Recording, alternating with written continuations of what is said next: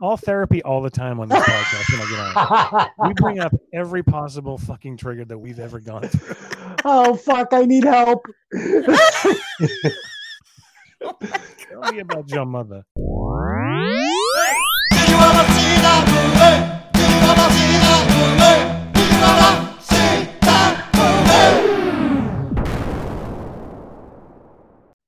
Welcome to Hey, Did You Ever See That Movie? I'm your host, Ez. And as always, I'm joined by my lovely co-host, Lynn. It's Halloween. Everyone's entitled to one good scare. And back by popular demand, the podcaster with a degree in terror, Tony. Hey, how's it going? It's still going great. For this Halloween special edition, we will be reviewing the 1978 horror movie Halloween, written and directed by John Carpenter, starring Jamie Lee Curtis and a giant guy in a mask. And as always, this podcast will contain spoilers. So if you haven't seen the movie, go see it. Then come back and listen to the podcast. But before we get into it, let's run the trailer. Halloween night. A small American town. 15 years ago.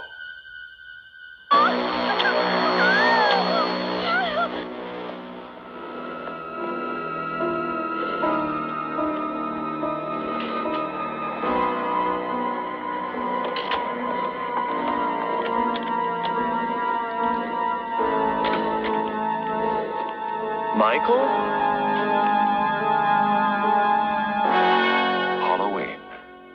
I spent 8 years trying to reach him, and then another 7 trying to keep him locked up because I realized that what was living behind that boy's eyes was purely and simply evil.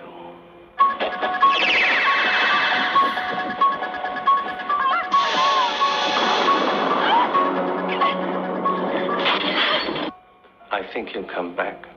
Exploring uncharted territory. Totally charted. Just talk. Sure. The only reason she babysits is to have Halloween.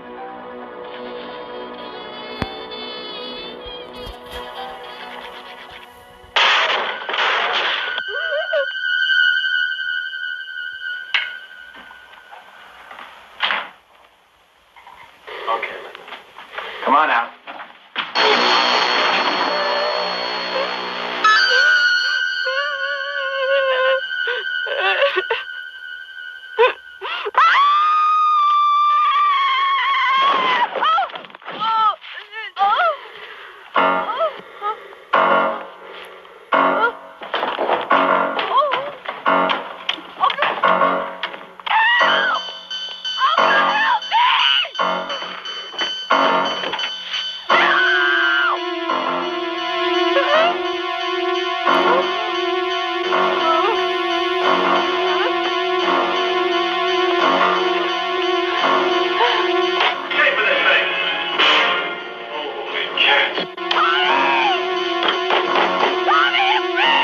Halloween.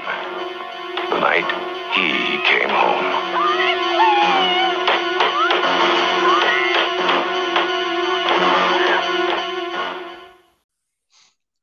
All right, guys, I'm going to give you a quick synopsis. On a cold Halloween night in 1963, 6-year-old Michael Myers brutally murders his 17-year-old sister, Judith. He was sentenced and locked away for 15 years, but on October 30th, 1978, while being transferred for a court date, a 21-year-old Michael Myers steals a car and escapes Smith Grove. He returns to his quiet hometown of Huddlefield, Illinois, where he looks for his next victims. Lynn, let's get this thing rocking and rolling. All right. So first thought is I really believe and feel like the music in this movie is like another character. I liken it a little bit to Jaws, where you hear it and you automatically know what it is. It automatically takes you to the movie and to the characters. And it just it really kind of what's the word I'm looking for? It just really brings you into the story immediately because it's scary music. It really brings you to where John Carpenter wanted you to be. And Tony, you have some thoughts on that? Oh, definitely. I mean, it's definitely one of those iconic scores. As soon as you hear it, you know what it is. I think every horror fan at one point or another walks over to their instrument, whether it's a guitar or a keyboard, and they start playing it just because you're a geek and you do that. You know, I mean, John Carpenter scored most of his movies anyway. You know, he does have a musician background. This one, he actually, what I remember, I think he scored it in 4 days, according to what I've researched. That's crazy. really cool. And you said that he went on tour with a band and did these. 7-8 years ago, he actually went on a small tour, and he basically did the themes to all his films with like scenes from the movies playing behind him. It was actually really stupidly awesome. It was very nostalgic. It's being in the audience, just watching John Carpenter at a keyboard, just playing all the stuff that I grew up watching. It was pretty amazing.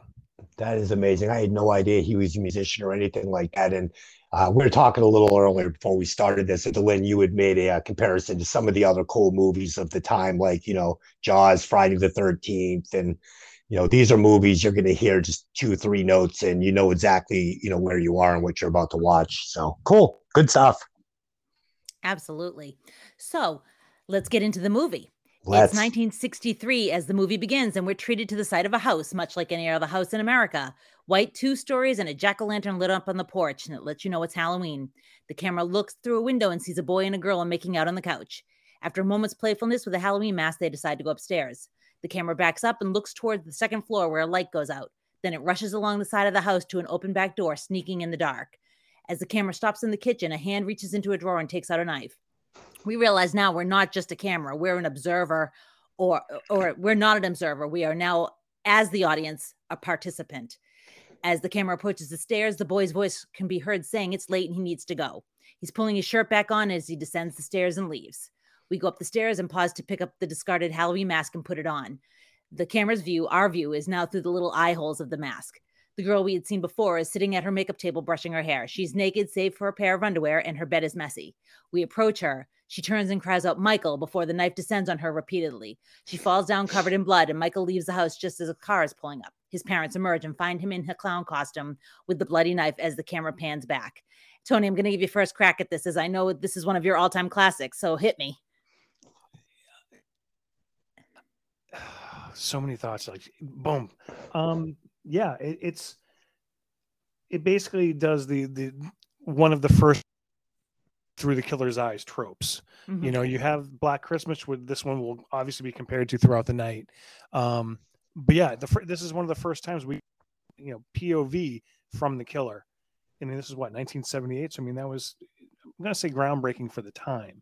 Now it's just one of the things we do all the time, but do that. The thing that I always notice now, watching it easily into the hundreds, every time I watch it, is how fast these teenagers are at sex.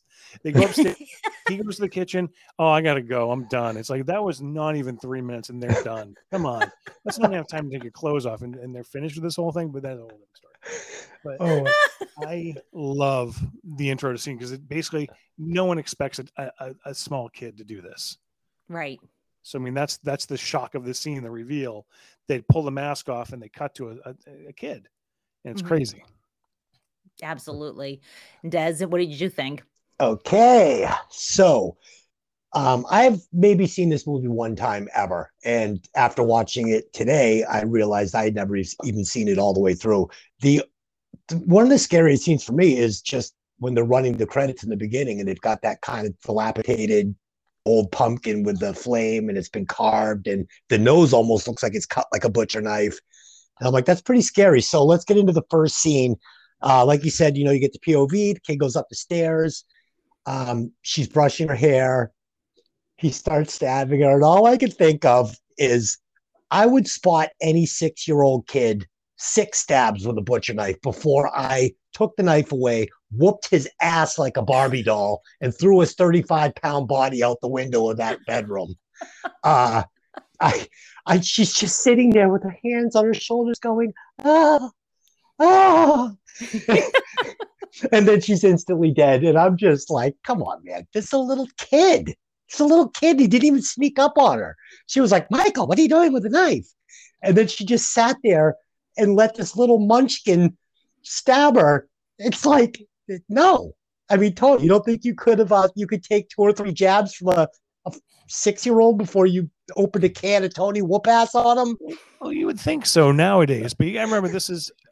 I'm not trying to be misogynistic, but this is a girl in this was supposed to be the 60s. Mhm. This is unheard of. She didn't expect that. She's playing the the vapors. It's like she's got. You don't see it coming. He's 6. Yeah, adrenaline. I got no excuse. Yeah, I mean, like I said to Des earlier, it's really one of these times where you have to suspend your belief a little bit and just it's a horror movie. Like, this is what happens in horror movies. Girls fall down and go, like it just, yes, I probably would also drop kick the kid, but I can forgive it for the movie. He's a Chucky doll. Oh, stop. Okay. But yeah, this is how it's gonna go. Okay. Yeah. No, it's not. It's not. And it was fine. And then we get to see him in front of the house with the parents, and they're like, "What did you do? What did you do?" He's standing there in this little clown outfit. Oh boy. Do I need to take your coffee away from you? No. Okay. So yeah, cool opening scene. Kind of reminded me of Brain Scan. Some of the murder scenes in that. Obviously, they borrowed from this, and I am going to give this movie a lot of respect, like you said, because you see it all over movies that would follow it. I mean, it's still, people borrow from it to this day. So I will give this movie the respect it deserves as the OG of horror movies. Yeah, and I also want to mention that $70,000 of the $300,000 budget were spent on Panaglide cameras that were special cameras that the camera man could actually wear and walk. So that whole scene was a cameraman walking with the camera, and they only did one cut in the whole thing. The rest of it was one long shot. And I thought that was really interesting that John Carpenter was like, okay, well, we're just going to cut the budget everywhere else so I can have these cameras. Yeah, I was going to say, because the rest of the movie looks like it was shot with an 8mm and a college student walking around. No, it does not. Stop it. Total honey. Sacrilege. He used the Panaglide through the whole movie. Stop it. Okay. Oh my God. So it's now 1978. A car drives along a dark road in a thunderstorm. As Nurse Marion, played by Nancy Stevens, and Dr. Loomis, played by Donald Pleasant, head to the mental facility where Michael's being kept. Michael's the little boy from before. So we're now 15 years later, and he's in his 20s. There's a discussion of how the doctor never wants him to get out, but they're going to follow the law and take him in front of the judge. The camera keeps swinging back to the road, showing how hard it is to see, and the thunder is so loud that it's jarring. We get our first indication something is wrong when the nurse pulls up and you can see white gowns wandering along on the side of the road. Patients are out, and they shouldn't be. It's downpour, and the doctor's alarmed. He jumps out of the car to use what looks like some sort of a call box when the nurse hears something on her roof and opens her window. A hand reaches in and attacks her. She gets away and scoots to the other side of the seat, where the same hand comes down and breaks the glass behind her head. She scrambles out of the car and runs, while the patient that was on her car jumps in and takes off. There's a bunch of mental patients wandering around in a dark, stormy night. Are you going to open your window for any reason whatsoever? Story of my life. No. No, this scene, it was cool. It was cool. I mean, she's attacked by a hand, and then you see him in his, little robe on the roof and stuff. I thought it was pretty cool. Yeah, he jumps in the car and he takes off. He's never driven a car before, but he's doing all right in my mind. Yeah, that's part of the whole mythology, is that who taught him to drive a car. But as we learned through the whole series of the movie, has powers. Yes. I'm not saying that whole thing, but it's like, like Loomis says, he's never driven well. He was doing very well last night. Yes. Yeah. And let's just give a shout out to Donald Pleasance for even doing this movie, because Carpenter went in like a bunch of different places. He won every Christopher Lee there was like a laundry list, and finally, Donald Pleasance said, "Yeah, I'll do it." And I think they only had him for like a week or some small amount of time, so they had to shoot him very quickly. And he was very, very gracious to John Carpenter, who was basically, he only had like 1 to 2 films under his belt at that point. He had Dark Star and Assault on Precinct 13, so he was pretty much a nobody in Hollywood. To get Donald Pleasance, who's been Bond, you got all your I know we get the name, Force 10 or whatever they were. But it's like he became a frequent collaborator with Escape from New York and movies. So to win him over shows great strength on John Carpenter as a director, as a a person to choose someone who's iconic in this role, because pretty much anyone who thinks of like, there's another movie called Leslie Vernon, The Rise of Leslie Vernon, Behind the Mask. And basically they call it's like an Ahab. There's Right. always the person who's chasing the slasher. They call him an Ahab. And Dr. Loomis pretty much is the Ahab that all Ahabs are based on. Because Right. Dr. Loomis is constantly trying to get to Myers. Hey, chase him down, do what he's got to do. Every other movie is based on that trope of the Ahab. Yep. Right. And then another funny point is during this particular scene, they said that Donald Pleasance was probably about 2 bottles of wine into the night when they did no. this scene, because it was pretty miserable. It was cold and it was raining, and so he had a bunch of wine, and everyone's like, I don't know if he's going to be able to say his lines, and he did. He nailed them. So good for him. Yeah. It seemed like he did a lot more waiting for Michael Myers than chasing him, but he was in the right location, I guess. So we're back in Haddonfield, and it's a quiet start to Halloween morning. Laurie Strode, played by Jamie Lee Curtis, leaves her house to head to class. Her dad, a realtor, reminds her to leave the key under the mat at the Myers place because people are coming to look at it. As she walks, she is joined by their little boy, Tommy Doyle, played by Brian Andrews, who you get the idea she babysits him, although the slightly ominous music playing over their conversation makes their conversation muffled, and it's ominous. You're thinking something's going on already. As they approach the now decrepit Meyer house, the music backs off. The little boy is clearly uneasy with the house and with Laurie going up onto the steps.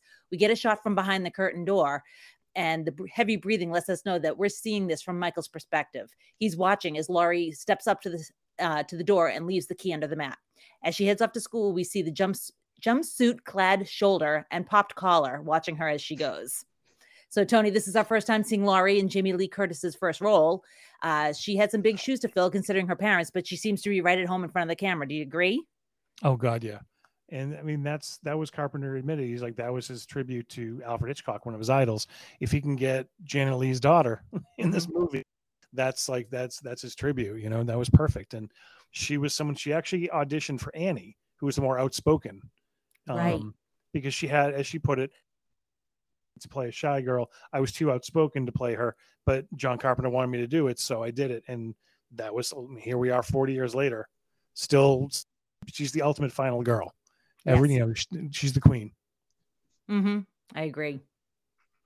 Yeah, Jamie Lee Curtis always seemed like she was in her 30s to me. I mean, I know she was only 19 when this was shot, but she just was one of those people that just never looked like actually young to me. I was surprised when I Googled it and it said she was 19 when this was shot. I was like, man, she still looked like she was like 30.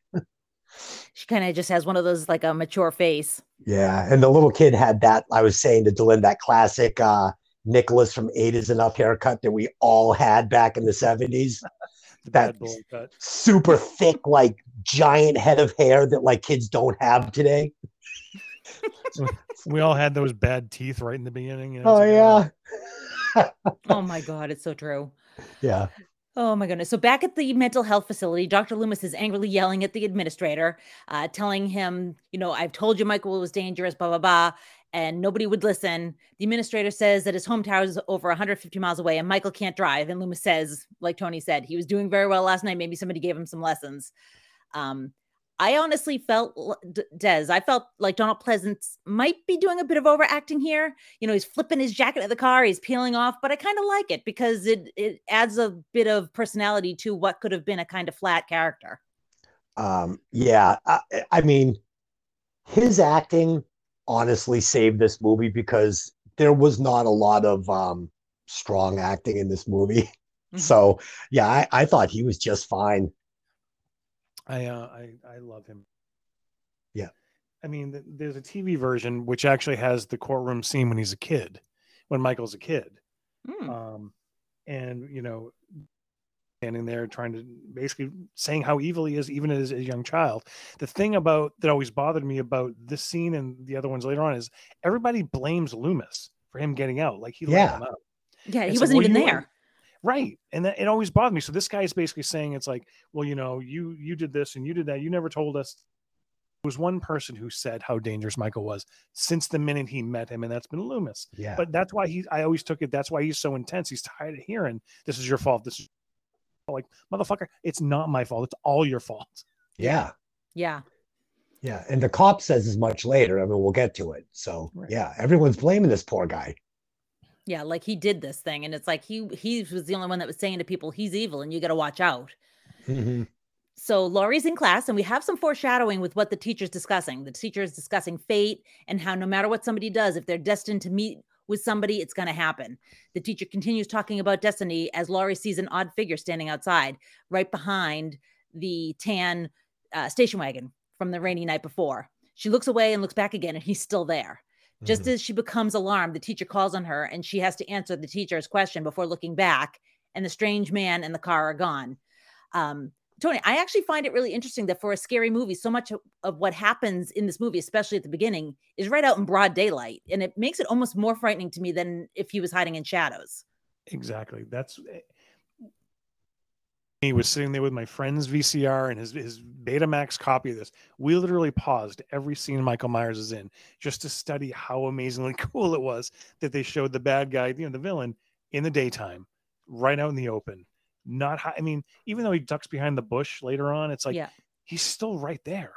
And that's even more scary. Like he's not hiding in shadows, he's not hiding behind anything. It's like there he is, staring directly at you.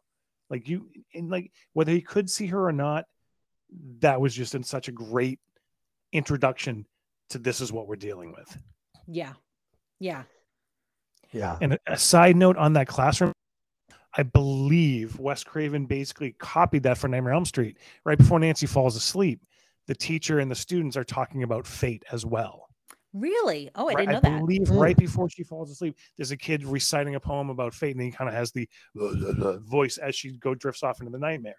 So it's one of those back and forth in the 80s, giving each other tributes.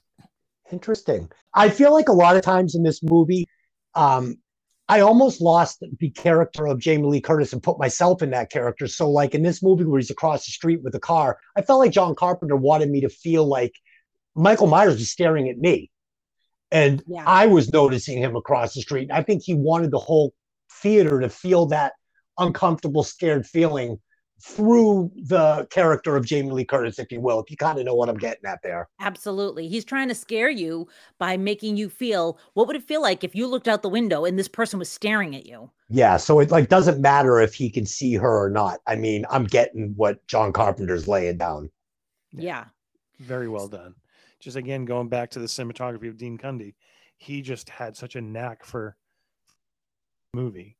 And it's not a close-up shot. It's far that you can actually miss the mask until you go, oh shit, it's right there. Because he's behind. I think you're just looking at a car, and then you sort of glance up, and there's him standing there. Yep. Yeah. So at school, Tommy's being picked on by a group of boys. They tell him the boogeyman's gonna come, and they trip him, and he falls onto the pumpkin he was carrying, and it crushes it. As the boys run away, one of them is stopped by a pair of hands in a jumpsuit. The iconic piano tune tells us that Michael is here. The boy that he stops looks up at him, and you can see immediate fear on his face as he runs away. But Tommy's walking in the other direction and hasn't seen Michael. Michael follows along, gets into the tan station wagon. He pulls up alongside him only for a moment before driving off. And as I got to say, I found the combination of the heavy breathing in the mask and the camera shooting from behind the cage in that state-owned car, along with the piano music, to be kind of unsettling. You feel like you're watching somebody about to abduct a child. Yes. Yeah, it's funny because what I did like about, I mean, I have so many problems with this movie that we'll get into, but I also have so many things that I loved about it. And, this guy almost kind of feels like a Jeffrey Dahmer or something, like just some 20 something, 30 something, like psycho white guy who's not quite sure how he wants to hurt people. He just wants to hurt people. And yeah, I mean, it's a creepy character. And, nowadays, could he drive around in the mental hospital mobile with a giant white mask on, around the elementary school? Probably not, but it worked. Yeah, it was scary. Sure. Tony, do you have anything you want to add there? No, just it's just further it's a very intimidating, unsettling scene, you know, because at that point you're not sure why. He obviously has seen Tommy Doyle with Laurie, so we know that, you know, he's now seeing people outside, basically in her orbit, right? And so I mean, it's a little disturbing that he's basically staking claim to this circle, right? Yep. So Dr. Loomis is seen calling the Haddonfield police. He's pulled off the side of the road and he's using a payphone, and he tells them to be aware that Michael's on the way to town. Of course, they brush him off, and after he hangs up, he sees a truck kind of in the tall grass, and it catches his eye. So he approaches it and sees Michael's hospital whites, and he realizes that it's definitely Michael because the matchbook that the nurse had been using the night before is on the ground. What he doesn't see is that the truck's owner is lying dead in the grass and stabbed, much like Michael's sister's been. So, Tony, now we know where he got the nifty jumpsuit. Yep. The one thing I take out of the scene that I always... All right, so it was obviously the nurse's matchbook. We saw that. But what's not really is like, what's a nurse doing in a strip joint? Because the Rabbit in Red is supposed to be a strip joint in the movie. Well, I mean, she was also chain smoking parliaments, so, you know. Yeah. Got to make money on the side. Everyone was chain smoking in this movie. Oh, my goodness. All right. So Laurie and Linda, played by PJ Soles, are leaving school when they're joined by Annie, played by Nancy Kynes. Laurie realizes she forgot a book, and when she turns to think about returning to school to get it, the tin station wagon comes around the corner. As Michael drives by, he's in shadow, and you can't really see him inside the car. Annie yells, "Hey, jerk, speed kills," and the station wagon comes to a screeching halt. The girls stand there looking at the stopped car before it starts up again and drives away. Then after Linda's gone into her house, Laurie sees a man standing a few houses up, and she realizes it's the man from earlier. He steps behind the bushes. Annie runs up to talk to him, but there's no one there. As Annie heads into her house, Laurie's left alone and confused. She keeps looking behind herself before she bumps right into Sheriff Brackett, played by Charles Cypher. And Brackett gives a great one-liner. It's Halloween. Everyone's entitled to one good scare. Gave us a bit of a jump scare and showing us how Carpenter's going to use misdirection in order to get that jump scare. And that's something this movie seems to do pretty well. There's a lot of misdirection and drawing your eye from one place to another in order to not see the scare before it actually hits you.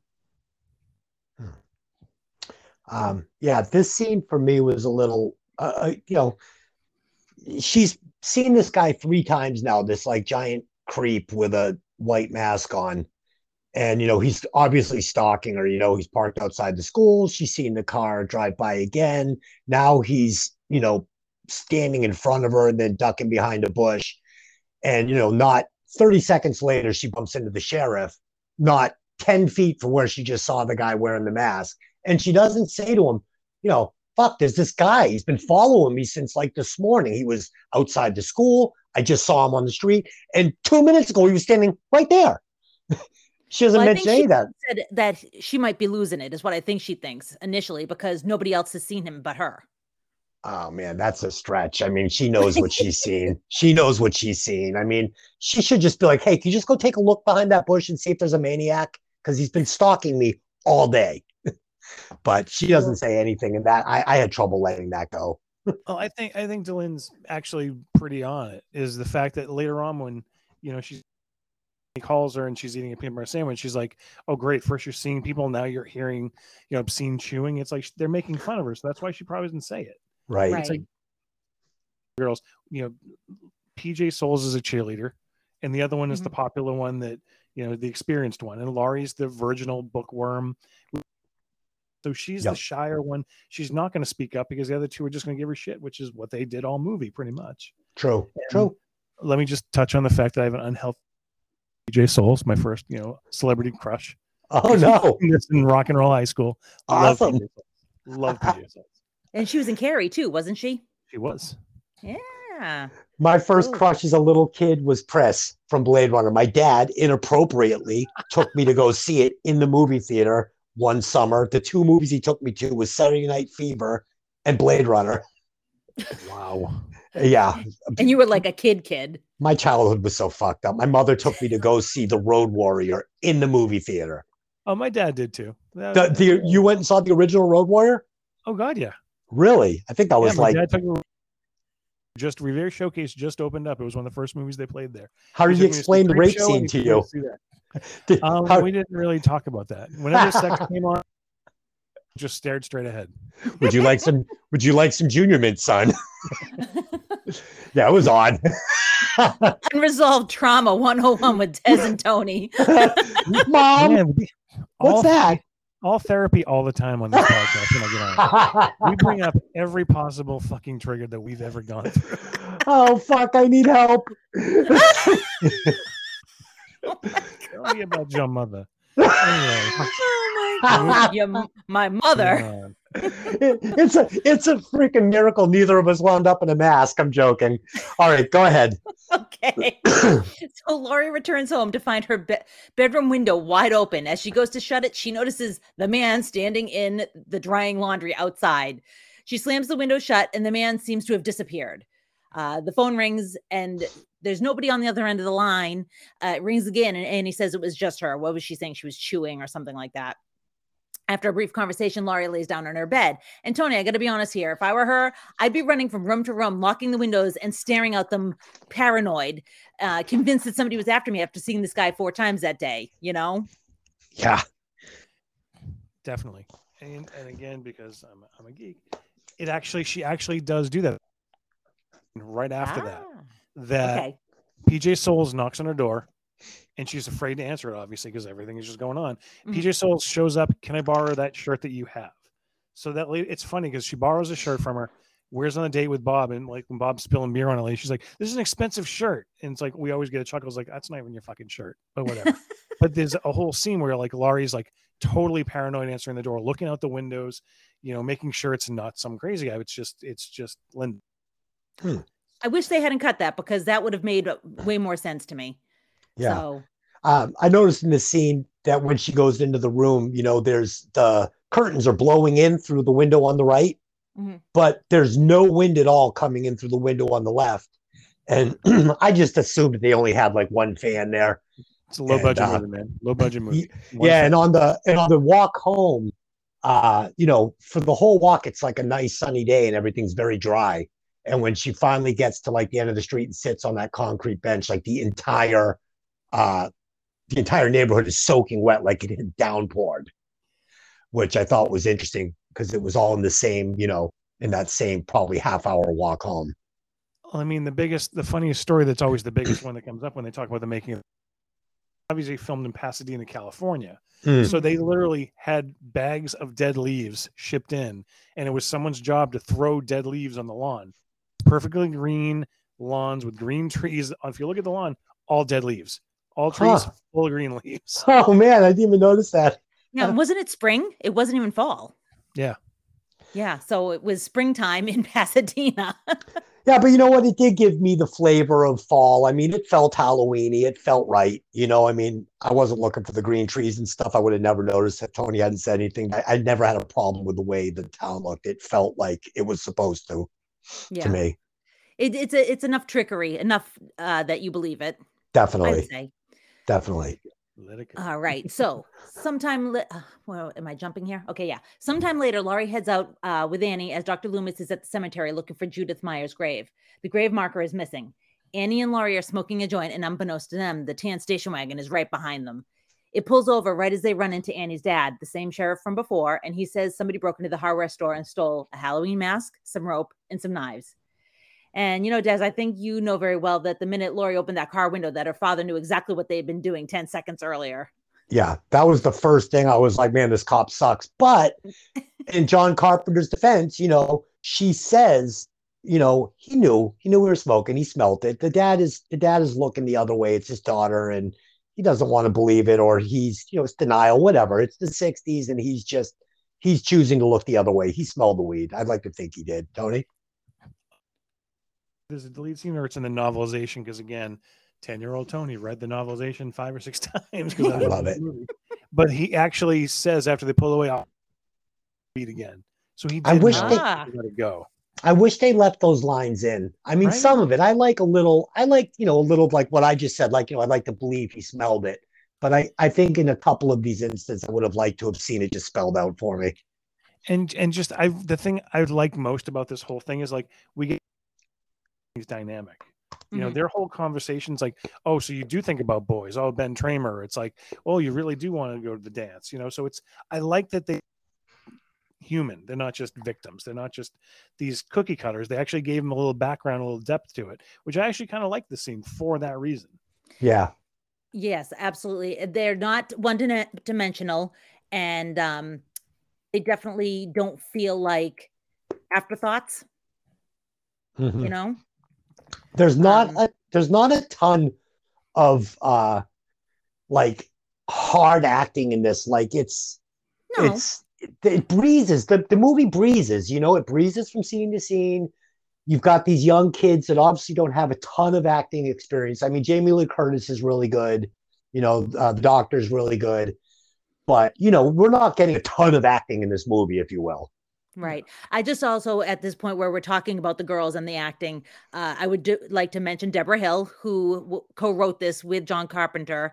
And they said that, you know, her influence was what gave the girls some dimension as opposed to just being victims. So I just wanted to make sure I mentioned her. Yeah. She also ends up being John Carpenter's partner, and she is involved with a lot of his projects going forward. So let's see here. Yeah, like you said too, you know, these three girls definitely have a lot more character than, for instance, like the teenagers in Friday the 13th. I mean, you know, they feel like real people. So yeah. Yes. So I felt like this shot here that came up here, it was really kind of cool. Loomis approaches the sheriff, and as he's waiting on the sidewalk for the cop, the tan station wagon pulls up and drives right past him. I mean, he's behind him. He can't see it, but it's like, oh God, he was so close. Yeah. that station wagon is everywhere. He's really getting around. He is. Very inconspicuous vehicle. Yeah, with a big mask on, big white mask on. Oh, Gold my station goodness. wagon, state seal on the. Just didn't even pull the sticker off. Yeah. In the mental mobile. Oh man. They're not looking too hard for him because he's pretty easy to find if you really wanted to see him. But that's, you know, whatever. Again, I feel like Carpenter has brought me into the movie and I'm supposed to be seeing these things, and I am. So. Yes. So they have, Laurie and Annie have a conversation about the weed and about boys, and the station wagon's right behind them. Michael Myers has zero chill because he's on their bumper, and Annie is completely blind because she never is like, this asshole is, you know, tailgating me. I mean, he's on top of them through the whole thing. Yeah. I'm not really sure how far they drove because it was daylight, and as soon as they pull up to the houses to babysit, it's pitch black out. Yeah. So Annie drops off Laurie. They pull in, and then she pulls into the driveway across the street of the house that she's going to be babysitting at. And Michael is still not trying very hard to not be seen. His movements have been totally suspect at this point. But I know that this movie is one of the first when it comes to being, you know, considered a quote unquote horror movie. But is this, Tony, is this also one of the first times that we get a lot of scenes from the view of the villain? I know you kind of mentioned that before, but this feels like there's a lot coming from the villain's point of view to me. This is definitely one of the biggest influences, obviously. I mean, Peeping Tom, I believe, was one of the first ones to do point of Peeping Tom. Was he basically would murder women through the viewfinder of a camera. So we're watching them as he puts the tripod blade into them. As far as other ones go, I believe this is the first one that it was really put you are the killer. Yeah. And since then, everybody uses it, you know? Yeah, I mean, cool. It works really well. I can understand why. Right. Yeah, it's cool because he does a nice job of shifting back and forth between, you know, you seeing the movie through the eyes of the killer and also seeing the movie through the eyes of the victim. Like, you know, for instance, after school, when he's, you know, standing by the car and you feel like, you know, you're in the seat of Jamie Lee Curtis. This scene, though, was, again, it was a problem because you shot from, you know, bright sunny day to pitch dark, like within 2 streets. It was distracting. And then he's pulled up right behind him in front of the house with the high beams on, and they're not noticing the Mentomobile behind them with the lights on. And, you know, she hops out, all right, see you later. And like the car is like Michael Myers is literally 5 inches behind him in that same giant station wagon, and she doesn't even notice him. It was, you know, it was tough to look past it. Right. I mean, I know why they did it because it's just for a movie, but I mean, he probably should have had a little bit more chill. Yeah, maybe, put a couple car lengths behind him and shut the headlights off. But he's not a PI, so, whatever. And neither is she, apparently. So the doctor and the sheriff go into the old Myers home. There they find a dead dog that's still warm, and the doctor said that he was hungry. So that's pretty gross. The sheriff seems unconvinced, but follows the doctor anyways. They go upstairs where a loose drain pipe breaks a window, scaring them both. Loomis says he'll wait at the house because he thinks Michael's going to come back. And the sheriff says, I'll be back in an hour. Dad's got to be honest with you. I'm not waiting in that house. No way. I'm not waiting in that house. Did they show the dog? No. Okay. I didn't think so. Because I didn't catch that it was a dead dog that had been half eaten. I wish that they had given me more there, because that's terrifying. I mean, freaking the guy's eating dogs. That's awesome. Yeah. I didn't. Awesome. That's terrible. Well, it adds to the terror of this psychopath, Michael Myers. I wish he had eaten one of the bodies. Oh, God. No. Yeah. All right. No, go ahead. you're jumping into a different movie at this point. Well, am I? I mean, yes. No, because, Jason from the Lake and Michael Myers are two completely different characters. And before I watched this movie again, I kind of just was glomming them all together. I was like, same type thing. Not at all. Michael Myers is like super disturbed. And, now finding out that he ate a dog, I'm like, wow, this killer has a lot of, there's a lot there. There's a lot more there than Jason with the mask and the knife. That's all. I suppose he can't go to the Safeway and pick up a sub. So no, you don't eat a dog because all right. Yeah. We are way off track, dude. Yes, we are. Back on track. I'm reeling it in. Okay. So Laurie and Annie are now talking on the phone while they're babysitting. Annie says she called the boy Laurie likes and asked him to the dance for her. What are you laughing about now? He ate a dog. Go ahead. Great. Laurie's busy being mortified when Tommy looks out the window and sees Michael across the way staring at his house. He tries to get Laurie's attention, but by the time she looks, there's no one there. Now, Tony, after Laurie's been seeing a dude following her all day, don't you think she would have taken what Tommy said a little bit more seriously? Oh, we've learned Tommy's kind of a dick. He's just this needy kid who's like, oh, we're going to do this. Are we going to carve Jack-o'-lantern? We're going to read comic books. We're going to watch movies. It's like, all right, stop. Just Riddle and boy. Like, we'll get there. So yeah, she's on the phone being like completely mortified by her friend who like totally like gave up the guy she dug. And here's this kid just he's the boogeyman. Like, all right, stop. Right. So I get that she would just let that go because Tommy's kind of a pain in the ass. Yeah. He is. The movie, but we'll get to that later. Yeah, I completely agree with Tony on that too, because he's been squawking about the boogeyman all day long. And yeah, I'm with Tony. I don't think I would have given it a second thought, especially now that her brain is in boy mode. True. I mean, I love my like 25% of the time. It's just like, Dad, look at me. Jump. All right, that's fucking great. Look what I can do. You want to see me do something sketchy? That's awesome. Oh my gosh. So Annie spills some butter on her clothing and immediately strips in the kitchen because that's what anyone would do. You do when you babysit with children, right? Yeah, I got a little butter. I got a little butter on my sleeve today. I was making some toast. And I definitely wasn't nude in the kitchen. She pulls on an oversized shirt over her underwear and socks. I forgot when I was watching this that another dog gets killed here, which is a bummer. While I wish they had just left me with the dog whimpering, I didn't need to see what was happening. The shot wasn't too terribly graphic, and I appreciate that. Laurie and Tommy are watching a movie, and I thought this was interesting that the name of it is The Thing. And at first I was like, wait a second, was The Thing really an old movie and John Carpenter redid it? And then I was like, no, this was something that he was going to do in 1982. And well, he obviously didn't know it was going to happen, but he was a project he was working on, and he used it as a movie for this. And I thought that was interesting because at first I was like, oh, is it an old movie from the 50s and he redid it? But no, he just used this instead of making up a movie. He used one of his own projects. So she assures him that the boogeyman isn't going to get him, and they decide to go make a jack-o'-lantern. Nice. Go ahead, Tony. I mean, The Thing is a real movie. Well, no, I know it is, but at the time it wasn't, because this was 1978 and he didn't make that until 82. Oh, I know, but the thing from Another World is, and it's actually one of the reasons John Carpenter got into making movies. That's the movie that scared the living hell out of him as a kid. And oh my God, really? Okay. So, oh yeah, because it was, he used the same titling, from his movie. So that's why I was like, oh, it's totally his version of that. Because the thing from Another World is just, it looks like a man when it breaks in. It's not a virus that goes from person to person, which is what Carpenter did, because Carpenter was basically in 82, AIDS epidemic was starting to get going, and he wanted an analogy for that. But again, that's a whole other podcast and a whole other trauma we can bring up later. Sure. But no, is one of his biggest influences when he was a kid. He watched that movie and it scared the hell out of him. So it's something he's always been obsessed with. So he wanted to put that in his own movie to sort of say, they're watching, put my favorite scary movie in. Gotcha. All right.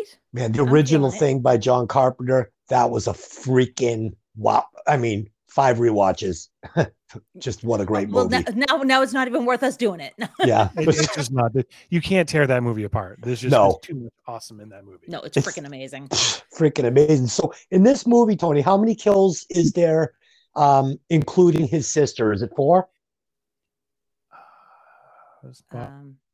Annie, his sister, and if you count the 2 dogs. Yeah. So I was gonna and the mechanic. So let's say 7. I was gonna say, so we've got 5 people and 2 dogs. I mean, what? Yeah. And I actually looked at the timer, and I was like, wow, man, it was an hour into the movie before we get our first teenage kill. Yeah, we're about to get there, though. That's not but I'm just saying, I was surprised at how long we got into this movie. I was like, wow, there's only 35 minutes left, and he hasn't killed anybody yet, except for the mechanic and his sister. I mean, I think that's one of the things I love about Carpenter's style is Carpenter would rather go dread than graphic. Outside of The Thing, most of his movies aren't graphic. They're just full of darkness and dread. I mean, The Fog, there's only The Fog is easily one of my top 10 horror movies of all. And that's nothing but atmosphere. Yeah. And just a feeling of dread throughout the whole thing. And this being his 3rd movie, is just, he was honing his craft so well with those scenes of Michael just standing there. What do you do with that?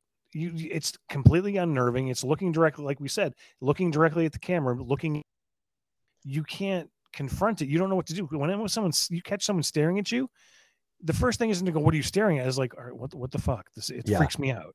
Yep. I look away. If I see somebody staring at me, I look away because I'm like, I wouldn't be like, hey, what the fuck you looking at? I mean, I suppose if they kept it up, maybe I would, but. So just a funny little story, 2 seconds. I was watching a movie in Quincy. I don't know if you guys remember the movie theater that was in Quincy Center. Oh yeah. But it was middle of the day. I'd gone down there. I don't even remember what I was watching, but it was middle of the day, work day. And I was down, maybe 7 or 8 rows up from the screen, and it was an empty theater, and there was a guy sitting across the aisle in the seat directly across from mine, and I looked over, and he was literally just staring at me. Nope. Oh God. And I watched the movie. I looked back at the movie, for a minute or 2. I looked back over, and he was still staring at me, and I got up and left the theater. And I didn't watch the movie. Oh God, no, thank you. Yeah, he was looking to wear you like a coat. I don't know. I think I don't know what he was looking for, but I wasn't interested regardless of what was going on. Odd. Oh dear. And I want to say something about the standing and staring and then disappearing. I thought maybe Carpenter went back to it a few too many times. Because it was really effective the first couple of times I saw it, but by like the 5th or 6th time, I was like, I wish he had like 1 more trick or 2 more tricks with Michael Myers in this movie, because he wasn't killing anybody at this point. We're about an hour in, and he just kept trying to scare me with this, and we didn't even get a lot of Michael Myers jump scares. Like usually the jump scares is like the sheriff or something else. So I kind of wish he had given me 1 or 2 more tricks with Michael Myers, but. It was very cool. I mean, don't get me wrong. It was very cool, but he used it a lot. Yeah. Again, this is him learning his craft and learning how to place that dread, that kernel of dread in your mind, and you're waiting for it. It's Yeah. almost like you're not expecting it to happen because we're now an hour into the movie, Yeah. and then it does. So, But the suspense starts to die after a while. It's like, all right, you've seen him See, I standing there. completely disagree. When we see when Annie's on the phone talking to Laurie before she, Yep. and it go, she walks across the kitchen, and back her is that full glass door in the kitchen, and it's cracked open, and then she walks back over. In the background, he's just standing there. That's fucking terrifying because we're seeing it, she's not. It's the Alfred Hitchcock time bomb. It's Alfred Hitchcock hidden bomb thing. You the bomb under the chair and let them talk for 10 more minutes. You're waiting for that bomb to go off. You're waiting for him to walk through that door, and then the camera pans again, and but he has full access to her anytime he wants. So where's he going to show up? Where's he going to pop out from? It's the suspense building, and it's the dread that Carpenter has set up. And she goes out to the laundry room, and we see the mask outside, but we don't know what's going to happen. Yeah, because we know he's there, and he could literally anytime, boom, dead. But he doesn't. He paces himself, and that's what I love about Carpenter's style. Yeah.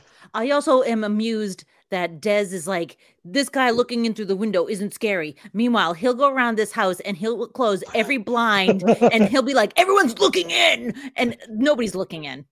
Like we're on the second floor, nobody is looking in, and yet he thinks that it's not scary that the serial killer is standing out there staring at her through the window. Holy crap, you would piss your pants, please. I'm not trying to close the shades because I'm scared. I'm trying to close the shades because I like walking around the house in my underwear.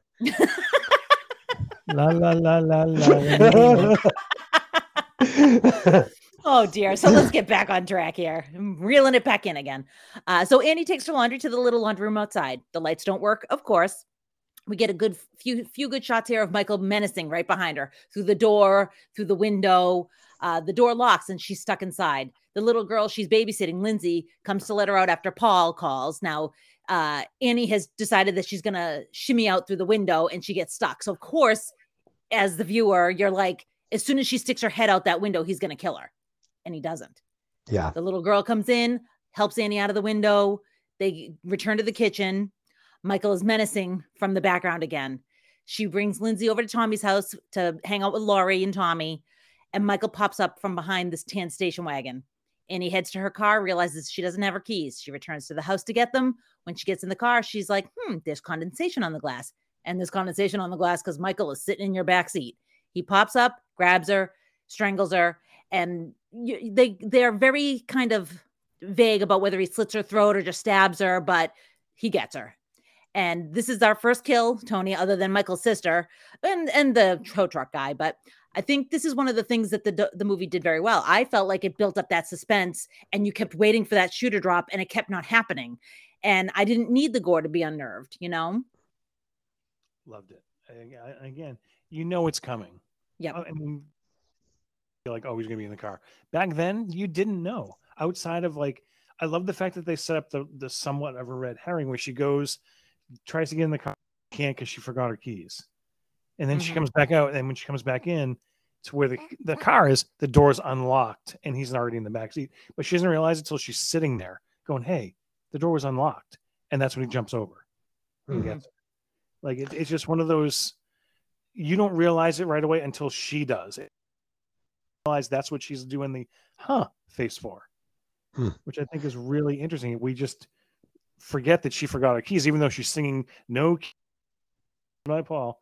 When she goes back, she doesn't have to unlock the car. It's already unlocked. Yeah, she just gets right in. And they make a point of showing her hand opening the door with the keys in her hand. Exactly. So, yeah, she doesn't have the key in the actual lock. She just opens it.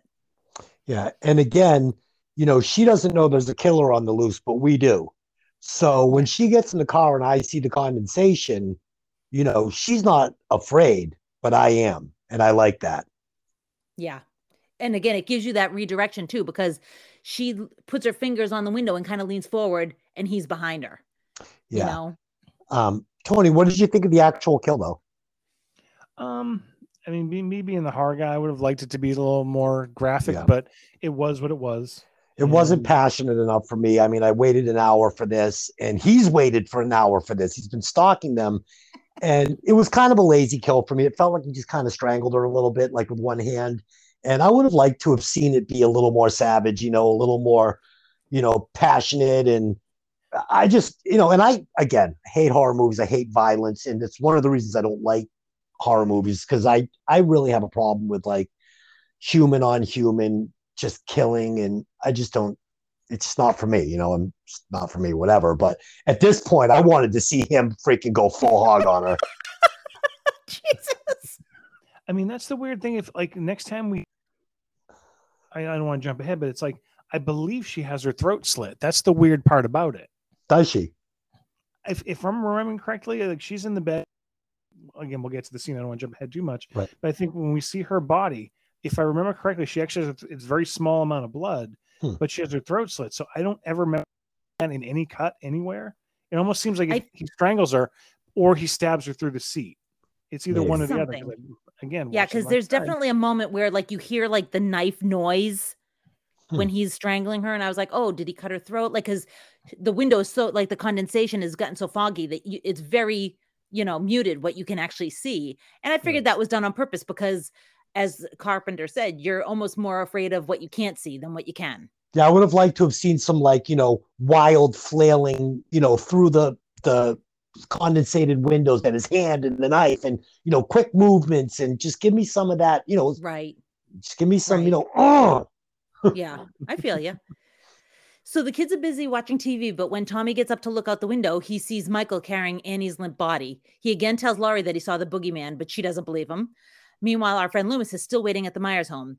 The three bullies from earlier show up and dare each other to go into the house. Loomis makes a creepy voice to scare them away, and they run off. While he's feeling quite pleased with himself, the sheriff returns and scares him with a hand on the shoulder. He says he'll stay with the doctor on the off chance that he's right about Michael. Des, the sheriff seems to really love sneaking up on people. Yeah, I mean, it's a nice jump scare. It's probably one of the best jumps I had on the whole movie. I was like, oh, and like Tony said earlier, he blames Loomis for Michael, and I just really fair. Yeah, I just wish earlier the girl had said something to the sheriff about this maniac and a giant gold station wagon chasing around, because then they might have known where to look for Michael.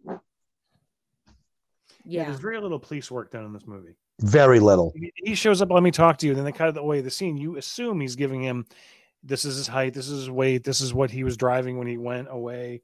It's like, we don't see it. You assume it's there, but man, this sheriff sucks. Yeah. He does not do his job well. I mean, this maniac has stolen the Mental Mobile with the markings on it, Mental Mobile on the door.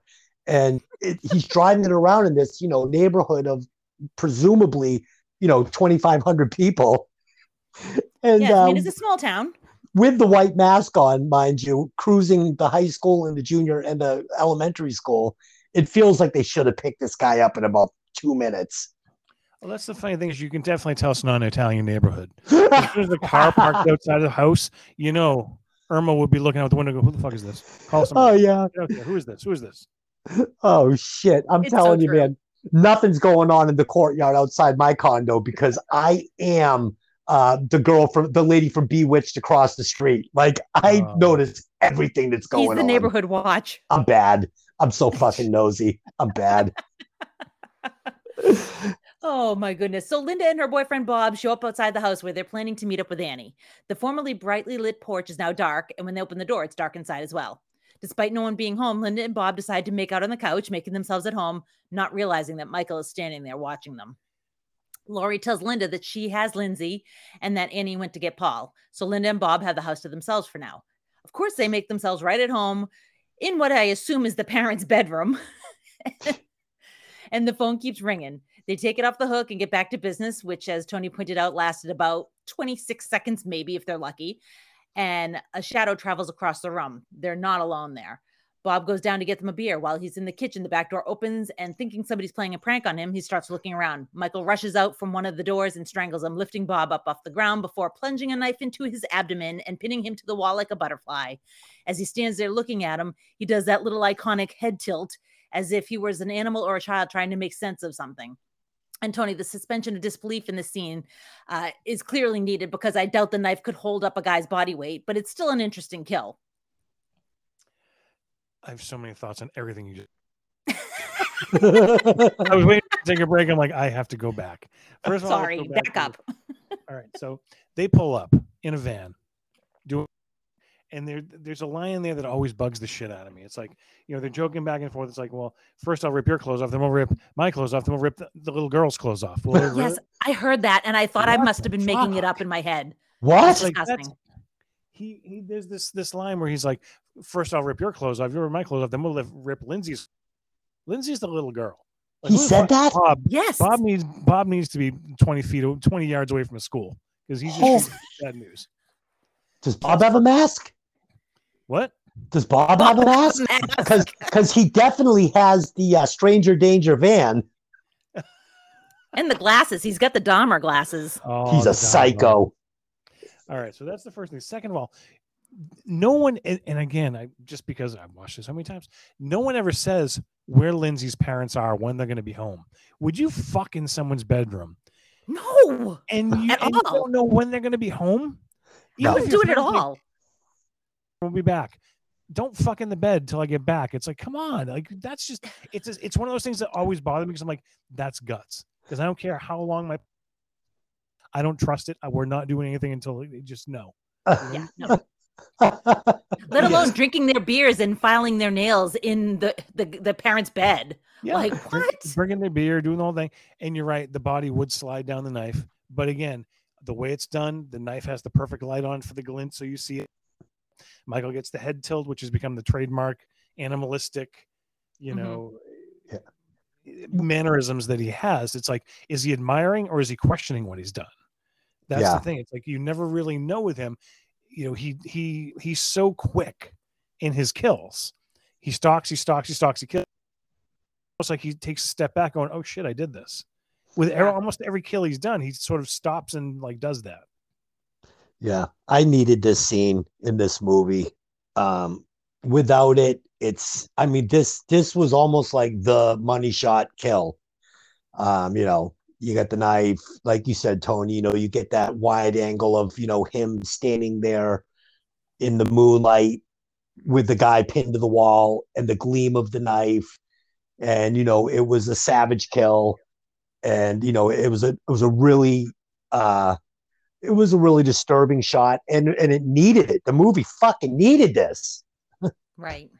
Because you didn't know what you were dealing with up until then. You just know he's evil. He has the blackest eyes, like a doll's eyes, jaws. Yeah. And so he's killed a couple of dogs, and he's great at stalking. Well, he's not even subtle at stalking. He's terrible at stalking. But it's like now we know the power that this thing can unleash on these girls he's stalking. So that, you're right. It needed that scene to show you the monster that he actually is. And it was a beautiful scene. Like, you get the full shot of him. And, like I said, it's dark, but you got the moonlight and you see the mask and the mannerisms. And I liked it. I liked it a lot. Yeah. It's the cinematic moment of the movie, really. Yep. So upstairs, Linda is waiting for Bob. The door opens and there's a sheet covered figure wearing Bob's glasses. Linda teases him, uncovering her body as he stands there unmoving. Annoyed with him, she gets up to call Laurie. The line connects, but Michael grabs her just as it does and strangles her with the phone cord. Laurie thinks that she's joking around with her, then wonders if possibly something's wrong. She looks across the street and sees the light come on and turn off again. She calls and no one answers. She checks on Tommy and Lindsay and they're both sound asleep in bed. And Des, at this point, the characters around Laurie have just dwindled significantly. Yeah, this scene, I struggled with it back and forth. I mean, I laughed out loud when I saw him standing in the door with the sheet on, with the holes cut in the eyes and the glasses on. I wasn't sure if it was a good choice by John Carpenter. I struggled with it because, it's cool because she thinks it's her boyfriend and we know it's Michael Myers. But I just don't know if Michael Myers was going to do that. Is he going to go find a sheet, cut the eyes out, put the glasses on? I think I would have rather just seen, I don't know. There's a couple ways he could have held the body up in the door for a minute and, she could have seen him there and then he could have dropped the dead body and been standing there, Michael Myers, and fuck. But I don't know if I like this scene. Tony, am I right or am I wrong? I think I see why you're saying it, because we're so used to other slashers doing that. Yeah. It's not Michael Myers. Michael Myers is about the subtlety. I can appreciate, where's he going to find a sheet? Did he go through the laundry? Did he go to the laundry room, find a sheet? This is where the eyes. I'm sorry. I've cut paper eyes. I cut snowflakes. I can't keep those fucking scissors. No. I don't think nothing ever lines up. I think he did it perfectly. But anyway, so iconic scenes from this movie is that door swinging open and him standing there with the glasses on. As silly as it may look now, back then it was fucking chilling, because it. And then he's standing there, and she tries to make a joke, and all you hear is his breathing. Yep. So it creates that tension again. The Carpenter is a fucking genius for, with just his Foley work of the breathing, and then nothing. And then she gets up to call, and then we have the piano, the dun dun dun, dun, another iconic score from this movie. And then he strangles her, and this is the first time we get a perfect look at the mask when she finally dies, and he pulls the phone up to his ear to hear Laurie talk. First time we actually see the mask as it really is. It's stark white, no emotions. That's what you're dealing with. It's totally machine. Yeah. I wish, you know what, I'm with you. I did like it.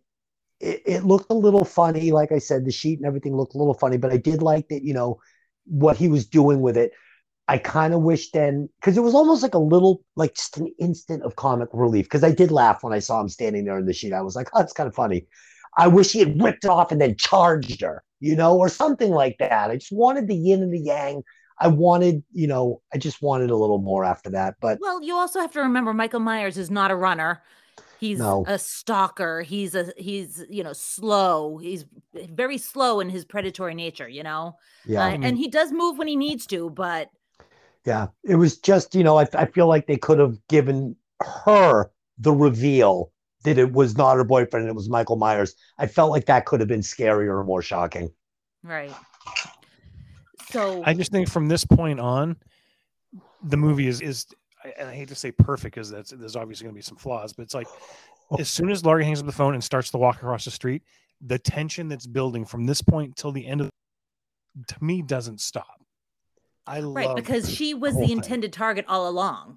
So, and just the way she like carefully makes her way across. I know I'm getting ahead of your narration, but it's like the way that from here on goes is just insane. I'll let you go with it, and we'll talk about it. So very quickly, Loomis is still waiting for Michael. He's standing outside, and he turns his head and he notices the tan station wagon. I had a little bit of problem with this. Like, is there a cut scene where he actually walks away from the house, like walks away from the Myers house and sees it a little further down? It was like, it just seemed like for a dude that's been standing out there for the past hour, he probably would have noticed this, you know, very noticeable tan station wagon before now. Yeah. Totally agree. And you're telling me they couldn't put a deputy, like, you know, hey, maybe we should get a deputy to, like, you know, just sit out here for the night in case this guy comes back, which you're so sure he's going to. We're going to get sleeping bags and spend the night here. Yeah. It was. You know, the sheriff's like, oh, I'll stay here with you all night. And it's like, yeah, I feel like they would have had a cop, you know, parked outside the house or down the street, you know. Yeah. It seemed like a little too convenient. Like, I would have at least liked to see Loomis be like, I'm going to give up. He's obviously not coming back, and walk away and then see the tan station wagon and run back and get the sheriff or something like that. Because the other thing is that, that tan station wagon was parked relatively close to those houses. So Michael carried Annie's dead body right through the front yard. Yeah, that's what I think there's got to be a scene, and I'm not remembering it 100%, but I almost feel like there was a scene of him leaving the Myers house, waiting for so long, and started walking. Yeah. Again, I don't know if that's the novelization that I read or there is a scene, but obviously it can't be. None of these are across from the Myers house. Right. Right. So it can't be that. So I'm 90% sure he got tired of waiting there, figuring he was totally off, and started wandering the neighborhoods to see what he could find. Yeah, Still sure that he was in town, but yeah. I feel like they missed an opportunity because, I mean, as I know they wanted to have Michael Myers in the mental mobile so people would recognize him when he was following and everything. But I feel like he should have left the mental mobile at the first kill where he killed the tow truck driver or whatever and had taken the red truck, because that car was just, in that neighborhood, it was going to be so easy for them to find him. He was driving it everywhere. And yeah, that you really have to suspend your belief to say that, they weren't going to be able to find that car in that neighborhood as much as he was driving around. Yeah. I mean, honestly, if he had taken the red truck, if he had left some sort of a, like a clue back with the tan vehicle and the white clothes, so that Loomis would think maybe he's got, a tow truck or something like that. That might have worked a little better, but because Loomis never even saw the dead body. He didn't even know there was a crime committed there. Yeah. So anyways, I mean, I really felt like it was kind of a moment where I was like, if this dude's been standing out here for the past, 3 or 4 hours, he would have noticed the mental mobile right there. So, I feel like they kind of missed, even if he had walked, a couple steps down the street, it would have worked out a little better for me. Especially where he's on such high alert. You would think that would be something he would notice right away. Laurie grabs her keys and decides to walk over to the other house and see what's going on. There's no answer at the door or to her calls, and Laurie begins to explore the quiet and dark house. Oh, we've upset the dog. We need Michael Myers so we can eat it. Oh my God, no! They're really not going to taste good. Sorry. It's okay. It's okay. Upstairs, she finds Annie dead on the bed with Judith Myers' headstone above her. Bob's body flops down from somewhere above her, hanging, and Linda's been shoved into a cupboard. And I'm going to pause right here. Does anybody have anything they'd like to say to that? Because the movie really just starts moving at this point. Go ahead, Tony.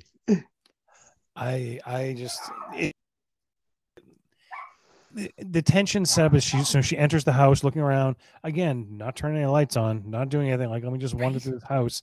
I'm not babysitting the kid. I'm just going to walk through the dark and do my thing and see if my friends are here. No one's answering. No one answered the phone. No one's answering to anybody calling a name. That's the only thing that I really had a big problem with. It's like, I can't come to my own home if it's on all darkness. As soon as I come in, every light's on because I've seen too many terrible imagination. But come on. That's the only thing that bothered me. Love the iconic scene of the headstone. Love that this was one of the first movies that, like, here's I forgot what they call it, the trail of bodies that are left, the discovery of all the victims. And then we get fade in reveal from behind her. Yes. So that's the most iconic moment to me, is that when she's in the hallway and his face just appears behind her, and it's like, oh my God. And I thought it was interesting. And I think it might've been that guy, Dean, that said, the point of it was, it's almost supposed to be like your eyes getting used to the dark. Mm-hmm. Yeah. And when you, when you're first in the dark, you can't see anything. And then as your eyes get used to it, you start to pick things out. And it's almost like he was there the whole time. You just didn't see him until your eyes get used to the dark. And I was like, that is frigging terrifying. Yeah. I'm always the person that thinks that the pile of laundry on the chair is a person. So Totally. So yeah, this scene was pretty good. It had a couple of decent jump scares. I thought the girl shoved in the closet. I actually laughed because the look on her face was kind of funny to me. But yeah, she had a little bit of a silly expression. Yeah, but it was cool. And then, like you said, when you see Michael Myers there, it's scary for sure. Yep. So he slashes her arm with his knife, and she falls over the edge of the staircase. He gives chase. She runs for the front door, and it's locked. She runs for the back door, shutting a door behind her between herself and him. She's unable to get the back door open. Michael begins breaking through the door, blocking him from getting to her. Just as he gets through, she breaks the glass and pushes the rake aside that was keeping the door shut. She runs for it, screaming for help. The neighbors refuse to help her. So much for like a small town neighborly love. But she makes a run for the house where she was babysitting. She's lost her keys at some point in this melee. She's banging on the doors. Michael's stalking across the street towards her. She's able to wake up Tommy by throwing a flower pot up at his window. And she gets into the house. She thinks she's safe until she realizes that one of the windows is wide open and the phone is dead. So this is the real chase, and it's been brewing all along.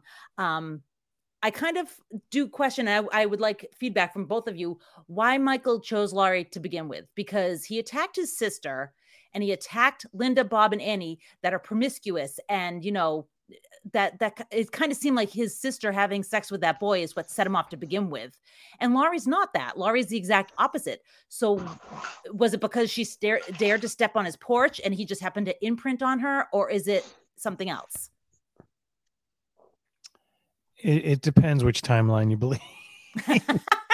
Okay. You know, again, going back to the history of it all, it's, you know, she's a sister. We find that out in the sequel, but at the same time, also in the TV, when he's one of the cut scenes is basically Loomis going into his room after, like, before, you know, the scene we see him coming out with the other doctor. Mhm. They examine his room. His room's torn apart, bed's ripped up, shelves are broken. On the back of his door is carved the word sister. Hmm.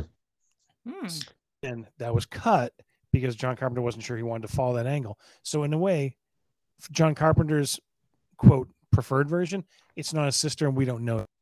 It literally is just stalking. And again, maybe the first person he saw up close as he's in his own house. And I think you had a perfect way of putting it. He imprinted on her because he's territorial. Right. Which is kind of he's animalistic. Animalistic tendencies, hence the head tilt, looking at Mhm. Bob. You know, that's a really great way of looking at it. Interesting. Yeah. So this scene where she runs across the street and he follows her, she goes to the neighbor's house. It's a small little neighborhood. I mean, if somebody's banging on my door out there, some girl, I'm going to be honest with you guys, I'm probably not going to open my door. I mean, I know that's shitty to say, but I'm just probably not going to open my door. It's just, you know, she's running from somebody and I don't want her or him in my house or whatever it is. But I am going to call 911, you know, just stay outside the door. The cops are going to be here in a couple of minutes. So I feel like, you know, in this neighborhood, the cops would be there like real fast. And as far as the question you're asking about why he chose her, I feel like, you know, not knowing, I didn't know that it was the sister, any of that, but I feel like he saw her and the little kid and immediately identified them as him and his sister back when he was a small child. Good point. That's actually a great point. Yeah, and locked onto that, and, you know, and it was something familiar to him, and that's why he chose her. That's what I thought. That's a good one too. And I want to say, I thought it was very shitty of her to run back to the house, and then when he's right on her heels, he's like, "Open the door! I want to let the killer in to kill you two too." She should have said, "Do not unlock this door. Call 911," and she should have bolted down the street. I mean, we've already discussed how slow Michael Myers is. She's outrunning this guy every inch of the way. Oh dear. So she grabs some knitting needles from her kit. Oh, please give me this first. She tries to hide behind the sofa, but Michael jumps up and attempts to stab her again. But this time he gets stabbed. She jabs him with her knitting needle in his neck.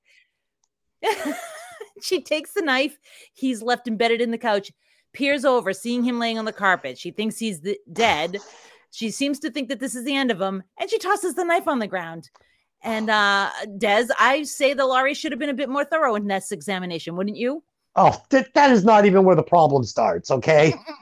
She stabs him in the neck with the knitting needle, and he goes down like a $2 whore. I mean, he goes down, you hear the body go, boom, and I literally laughed out loud. I'm like, no fucking way. Did this put him down and out like that? I mean, again, you stab me in the neck with a knitting needle, I'm ripping it out of my neck and I'm punching you in the face. If this guy goes down, he's out. She picks up the knife, like you said, after she kind of sits there on the couch, like, reflecting on the whole incident. You know, she's not running up and getting the kids and be like, everybody out of the house, or taking the knife and stabbing him 20 times in the throat to make sure this is over. No, she lays back.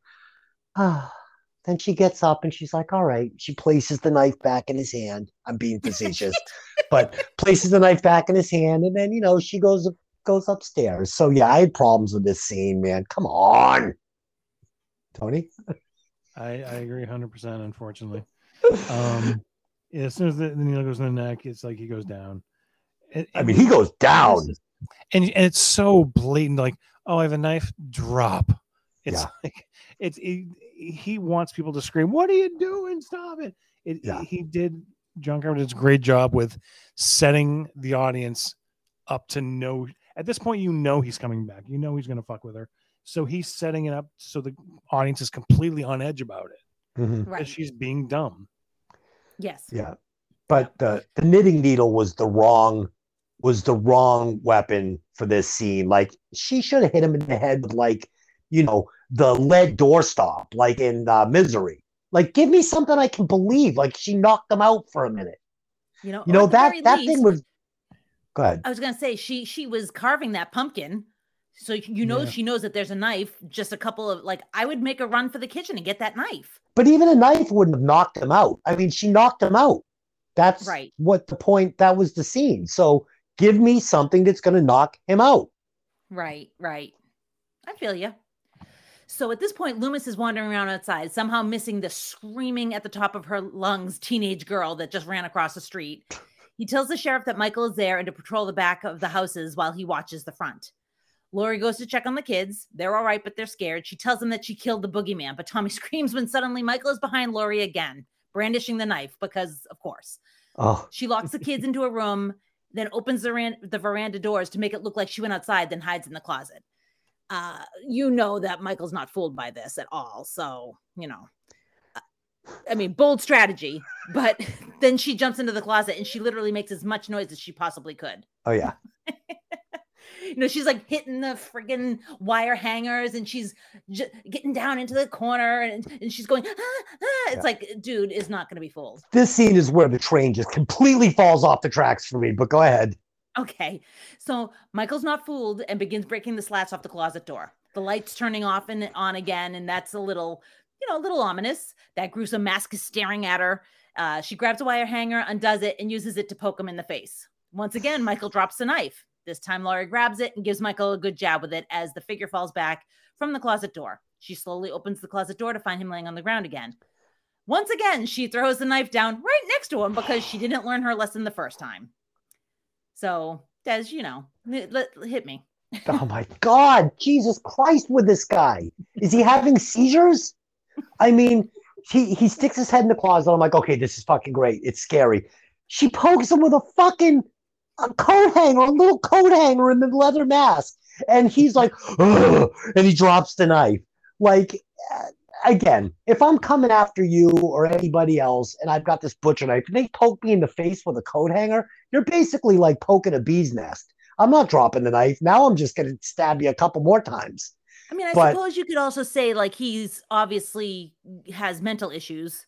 Yeah, and maybe pain is a thing, and he feels pain, and he freaks out and drops the knife. Like, so she picks it up, she pokes him once with it, and again, he's knocked out. Like, this guy is getting knocked out for the wrong reasons, and he's laying on the floor unconscious again from a knife wound, which makes zero sense. And then she puts the knife in his hand again. No, John Carpenter, bad. I'm scolding John Carpenter for this. You want to give it to me once to build the suspense? Okay. No one's this fucking dumb. No one is this dumb. First of all, she got him in the eye with the coat hanger. Anyone's gonna react to an eye poke. Did she get him in the eye? Even if I accidentally tap myself in the eye, the count for like 10 minutes. I didn't see it was the eye. It was, she got him in the eye. Okay. I'll give him that then. So he dropped the knife. Then she gets him again. It looks like she nails him in the throat. So I don't know why there's not more blood leaking out of the guy. But again, this sets up all right, I've stabbed him in the eye. I've stabbed him with a needle, and I've stabbed him with a knife now. Most normal people before slashers became slashers would think that's it. Think of how 17. I can't even say us because we were ruined. We figured that out years ago. Like, think of how we were when we were 11. You think you do enough damage. If you did that at like 11 or 12, you would think this person's not going to get up. And that's where we were in 1978.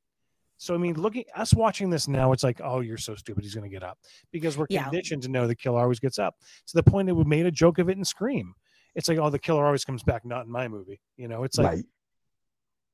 But back then, no one was supposed to get up.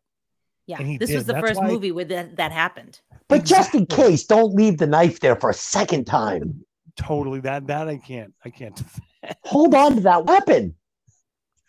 Yeah, Yep. you have to realize that, like Tony said, we've been watching these kind of movies for decades now, and the killer always gets back up again. You don't separate. You don't, like, there's rules for horror movies but it started here. This was the first time. Although I will say that initially, when they were doing screenings for this movie, they did a screening for a bunch of college kids. And when she threw the knife down in this scene, one of the college kids yelled out, "Well, you deserve to die now." I mean, Michael Myers had a fucking glass jaw. If he was a boxer, he wasn't getting the title. This guy was getting knocked out left and right by Jamie Lee Curtis. All right. So let's take a step back though. If we've used the term animalistic and territorial so many times in this podcast, yeah, what do animals do when they're hurt? They play dead. Oh, I like that. I like that. 3 times in a row. She's thinking he's dead, lets her guard down. He sits up, gonna fuck her shit up. I like that, Tony. I never even thought about that. That gives me more hope. I'm digging it. I'm feeling it.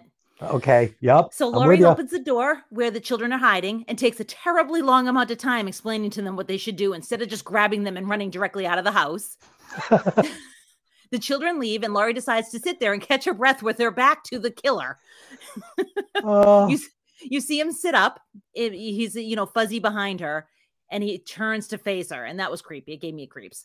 Outside, Loomis sees the children running, screaming from the house, and finally clues in what's going on. Michael's on his feet again and heading for the unaware Laurie. He grabs her and tries to strangle her. In the struggle, she pulls off his mask, and we see his face.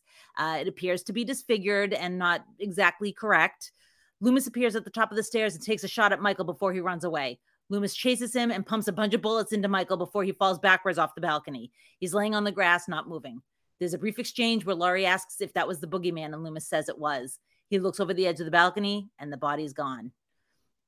At this point, we get another look at a fully traumatized Laurie. Loomis is looking pissed and we take a last look at the houses and a couple of the different scenes from the movie. And it ends on the Myers home as we hear that ragged breathing under the mask as the screen fades to black and to the credits. Tony, can you answer why his face was disfigured? Oh, the only part that's disfigured. It's like where he got his stabbed eye. with a coat hanger. Oh, okay. Okay. Oh, okay. But the funny thing is, when he pulls the mask off, he pulls the fucking prosthetic off because the actor was an idiot. Oh no! So when he goes to put the mask on, the prosthetic actually comes down with it, and it looks weird.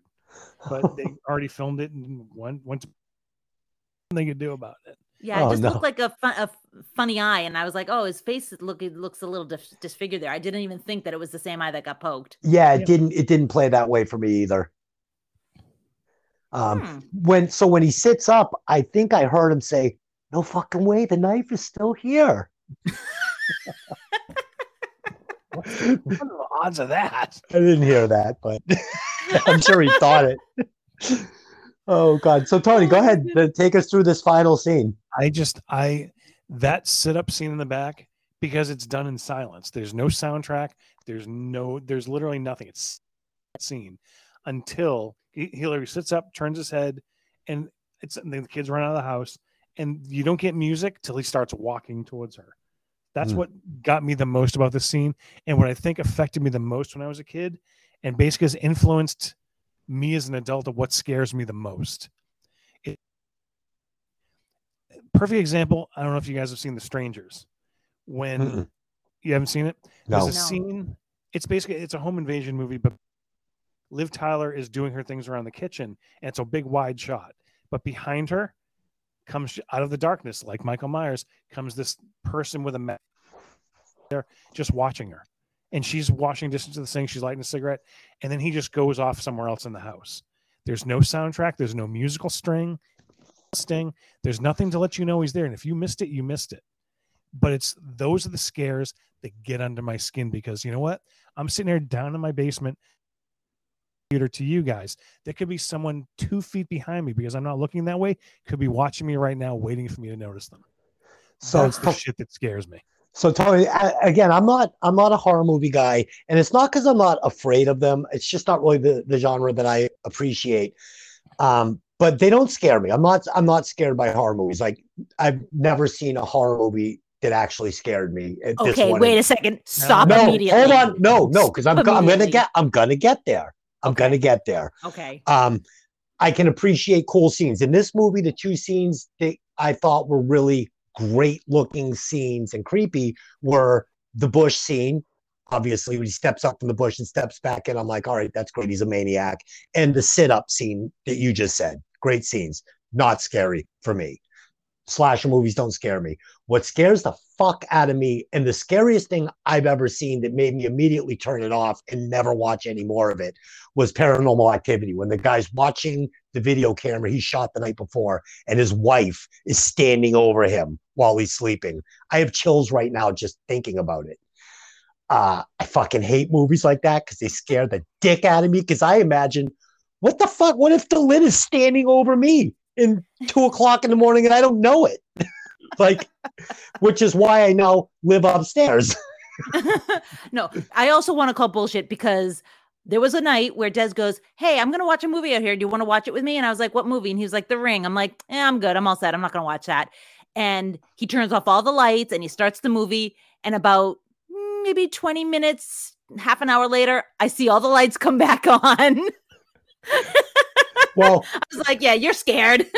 Yeah, some movies that could actually happen, like if it could actually happen, like again, Paranormal Activity, like the thought of my house becoming like possessed or my wife becoming possessed, like these things could happen possibly. I don't like to think about it. I don't want to go there. The Ring, I don't want to go there. One movie that I watched that I thought was really, really scary was Sinister. That movie scared the fuck out of me. That's actually one of the ones I usually, when someone's like, all right, what's the scariest movies you've ever seen? That's usually near the top. Paranormal Activity, the first one, and the third one. And I'll also add, there's a Spanish movie, Terrifier. Mm-hmm. Not the clown one that's out now, but it's scared the living hell out of me. Yeah, so you would agree on Sinister then. You thought that was scary too. Oh yeah. I mean, ghosts and spirits get me. Me too. Because all bets are off. There's no defense against them. You don't know what their powers are. You're a victim. It's the unknown of something watching you. Again, home invasion movies don't usually bother me, but it's the scenes that set up the stalking, the watching, the waiting, biding their time until they have an opportunity to strike against you. Now, granted, you got a gun, you got a knife, you could physically defend yourself, but it's that tension, it's that waiting, it's the unknown of me going, what's going on? You see something? You heard something? Shit, what was it? That's what these scenes do for me. It's that primal fear of the unknown that everybody has, whether it's why I don't camp. I can't. It's literally a piece of nylon between me and whatever is out there. Which fucks my shit up all day. Yeah. No thanks. Yeah, I'll tell you what really frightened me was not a movie, but The Haunting of Hill House on Netflix, because of all of the quote unquote ghosts that are in it. The director purposely put ghosts in scenes, and like people are just talking to each other normally, and there's like a ghost behind them, and they're hidden. They're not meant to be like super noticeable, but it created this sensation of being watched constantly as you're watching this show. And it really was terrifying. And once I realized what was happening, I was like, oh God, no. Like really scary. Yeah, Tony, I couldn't live in a house. I would not move out. My condo, it's impenetrable. I'm on the second floor. There's one way in. I put a super lock on my door that clicks over. It holds 800 pounds of pressure. You cannot get into my condo. There is fucking no way in. We are safe. I could not sleep in a regular house. There are too many points of entry. I am terrified of home invasion. I am not leaving this condo. This is where I will die. Okay? Hopefully of old age.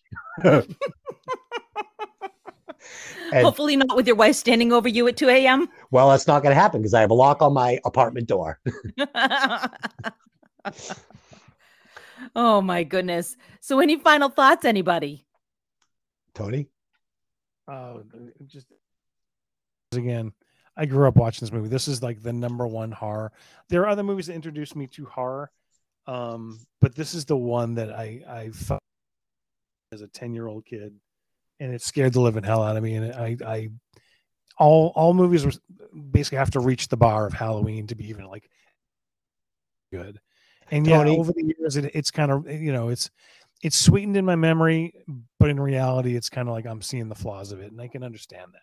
So, Tony, you said this scared you when you were a little kid. Oh yeah. Okay, so you saw it on a VCR tape at your friend's house. Oh yeah. And Totally. did it, and you were too young to see it, obviously. And would you say it kind of screwed you up for a few months to where you could see why a kid your age probably shouldn't have seen it? Like, were you actually genuinely scared for like weeks after you saw it? Not so much scared for weeks after, because I have this awesome aunt. Story time with Tony. I have this awesome aunt who would take me to see, want me to see. Nice. And so, I started my horror career in 1980 with The Island. That was the first horror movie I ever saw. Not a horror movie, it's a pirate movie with Michael Caine and David Warner, which is a really fun movie written by Peter Benchley. But it's got so much fucking violence in it.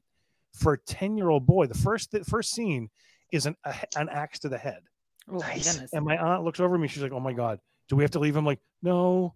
And from that point on, I was addicted. Adrenaline, rush, fear, whatever I had, I wanted to experience it again. And I've been chasing that ever since. It's my drug. That's my girlfriend, everybody I've ever been with. Why do you like horror movies so much? Like, it's just screwed up to like that. You think watch people get killed is fun. It's like, I don't. I appreciate cinematography, music, scene setup. That if you can make me feel scared in the comfort of my own home, under a blanket on my couch, and you make me feel scared, you've done something very few people can do. That's a talented fucking person right there. Sure. So it's like, I appreciate, I'm not getting off on the kills. I'm not getting off on the violence. I appreciate how they're done. Yeah. I appreciate this, the makeup effects, the practical effects. But you're very grounded in the fact that it's fake. It's not real. Oh, completely. And, trying to get my son into it, which is a really fucking bad mistake, was a whole other podcast. Nice. Triggers. Nice. What I would do, because he has questions, because I have shit all over my house. It's horror, but he's not into them. I've come to the conclusion he's just not into horror movies, and that's okay. And I don't want him to be, because I am. But the way I try to do it, he'd always say, "Well, what's this about? What's that about?" And I tell him, but I said, "But this is why." And like the movie. So The Thing is one that was high on the list. If I ever show him a radar movie first, that'll be the one, because there's as you said, there's no human on human violence. It's human on alien, human on monster. Yep. So it's easier to understand that. But I would show him the makings of, like, this is the sculpture. This is how they add the blood. It's not real blood. It's Cairo syrup, the blood. So we go through the makings of the practical effects to show him this is movie magic. This is how movies are made. And then I might show him a small scene here, but I still won't show them the whole movie, because it's too much for kids to see. Yep. And we were a different generation than kids nowadays. So, we saw everything way too early.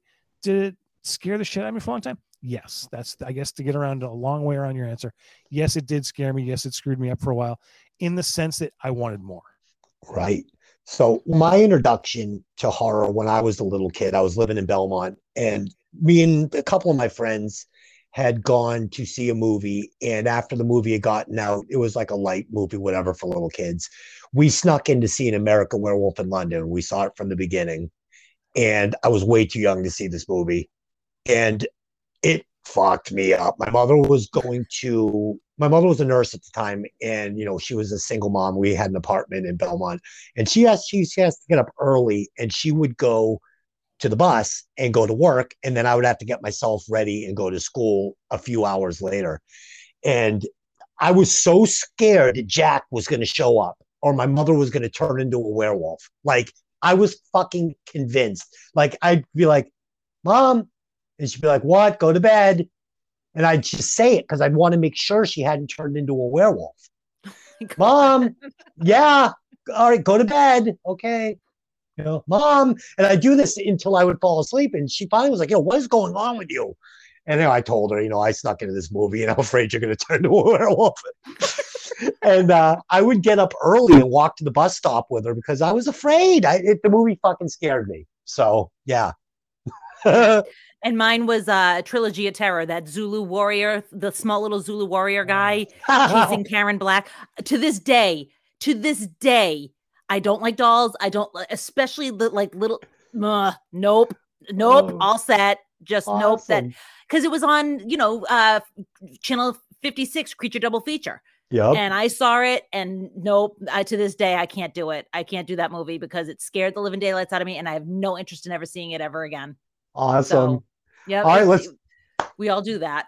Let's do our rewatch scores. Tony, you go first as the resident horror official and the guest. I'm obviously going to go high on this one. I'm going to go 4.5 because there are some obviously glaringly embarrassing tropes to laugh at now. But the biggest ability to be a horror fan is to put yourself back in the era and age that the film was made, to appreciate. You show Jaws to kids these days, they're just like, oh my God, everything's so fake about this. You show them it like when they were 7, like back in the day, like it scared the hell out of us. So this is another movie that's like that. You put your 10-year-old, 12-year-old, 14-year-old in 1980. This is groundbreaking. This is scaring the hell out of you. So watching this movie makes me feel 10. So my nostalgia factor is huge with this one. So obviously I'm going to go 4.5 in this one. Lynn?